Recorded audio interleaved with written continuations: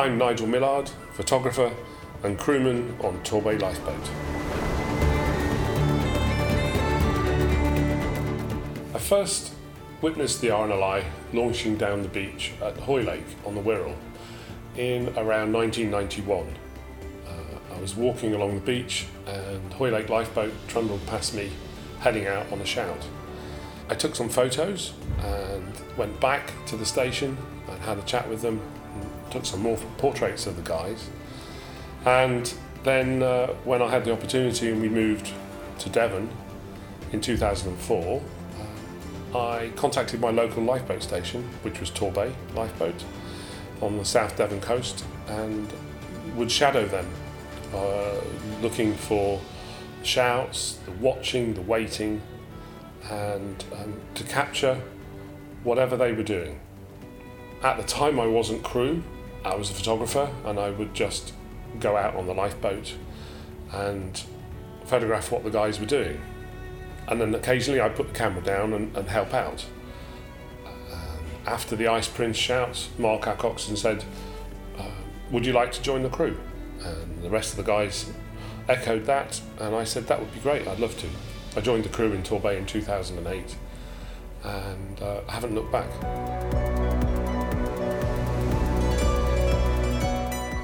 In 2010 I got an offer to work on a photo book of RNLI imagery. And so I toured the UK and Ireland, going to specific stations at specific times to capture specific events. And I happened to be at Baltimore for the Fastnet race in 2011. And we launched to go out on exercise, and we were standing off the Fastnet rock, and it was quite lumpy sea. I would say, it was sort of 6 gusting 7, and we heard that there was an EPIRB distress beacon had been activated, and we got tasked to go to the point where they'd found the distress signal. We got there, there was nothing to be seen.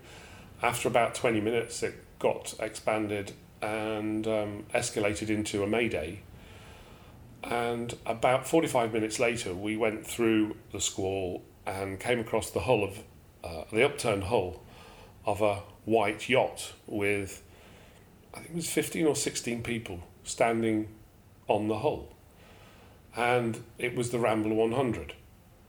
We'd been standing off the Fastnet rock watching the boats go by, and the first boat that passed us was the Rambler 100.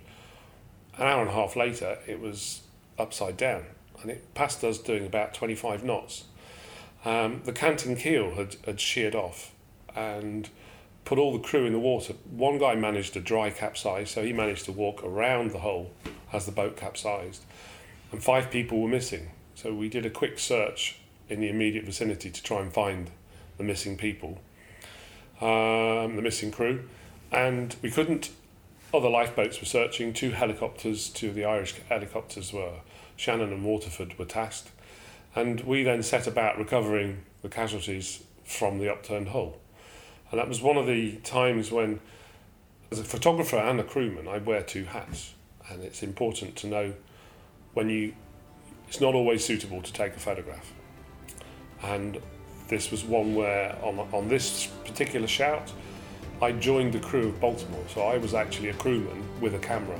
So I put the camera down, I was tasked to doing casualty care, so I checked the casualties over as they came on board, and move them around the boat, put them down in the cabins if they were cold, and pick up the camera and take a few photos.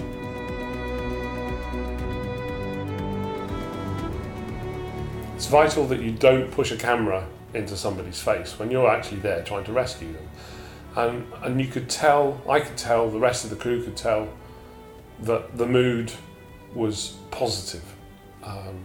And it was one of those times that it was possible to take photos of everybody, to capture the event. So I'd help a casualty down into the survivor's cabin, and then I noticed that I could see through the little porthole, grabbed the camera, took a shot looking out to see the casualties on the hull, and then come back up, grab hold of another casualty, just to do a quick assessment on them. And then, so I was in between on deck, roaming around all over. But it was a positive vibe to that day. It is really important to keep the camera in the bag sometimes. It doesn't, we get on board, I have a bag with my camera in, and sometimes it doesn't come out because it's just not suitable. It's just not the right thing. And instinctively you get it. And I think the crews see that I get that, and they can see that there's a respect for privacy and for dignity, and to make sure that we're not trespassing into that sort of time when it could potentially be life and death situations for somebody. Once you lift that camera up, things just happen, and you instinctively know where you need to be on the boat. You know where to stand to get a splash, to get wake, to get drama, and it's about being in the right place at the right time to capture the crew doing what they do. And through my training with the RNLI, which is second to none, you work with your crew and you train with your crew and you put your life in their hands. All crews, all trained to the same high level, and you all have your role. And you might be a navigator or a coxswain doing casualty care or a mechanic, whatever your role is. You get on board, you instinctively know what to do, and you do it. And you don't question, because you trust implicitly the crew around you. And it's all about having that trust in each other. And crews see that as you travel around, and they see that I'm not there to trip them up. I'm not there to sort of try and catch them out and make them look silly or foolish. I'm there to just sort of capture what they do in the situations that they face in as honest and compassionate way as possible. Over the years, I've now visited a couple of 100 lifeboat stations, and they're all different, but they're all the same. They're all at the heart of the community, whether you're in Aith in Scotland, St Mary's in the southwest, over on the west coast of Ireland, Wales on the east coast of England, wherever you are, it's the same community. It's the people of the community standing firm and tall and looking after the community, and it's the communities that provide for the lifeboats. Over the years, I've become a crewman that has a camera, and when I visit stations, wherever they might be, I get my crew kit out of my bag, hang it up on a peg with all the other guys, and for that period of time I've joined that crew, and that's such a great feeling.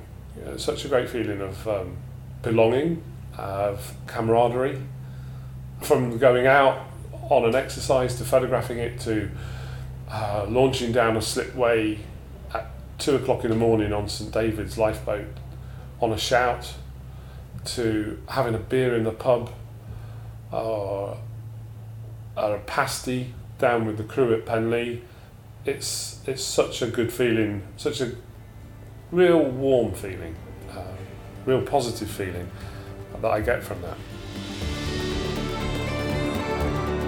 I think in terms of favourite photos, there's a shot of Bucky lifeboat that I shot from the Y boat, which is really a survivor's eye view.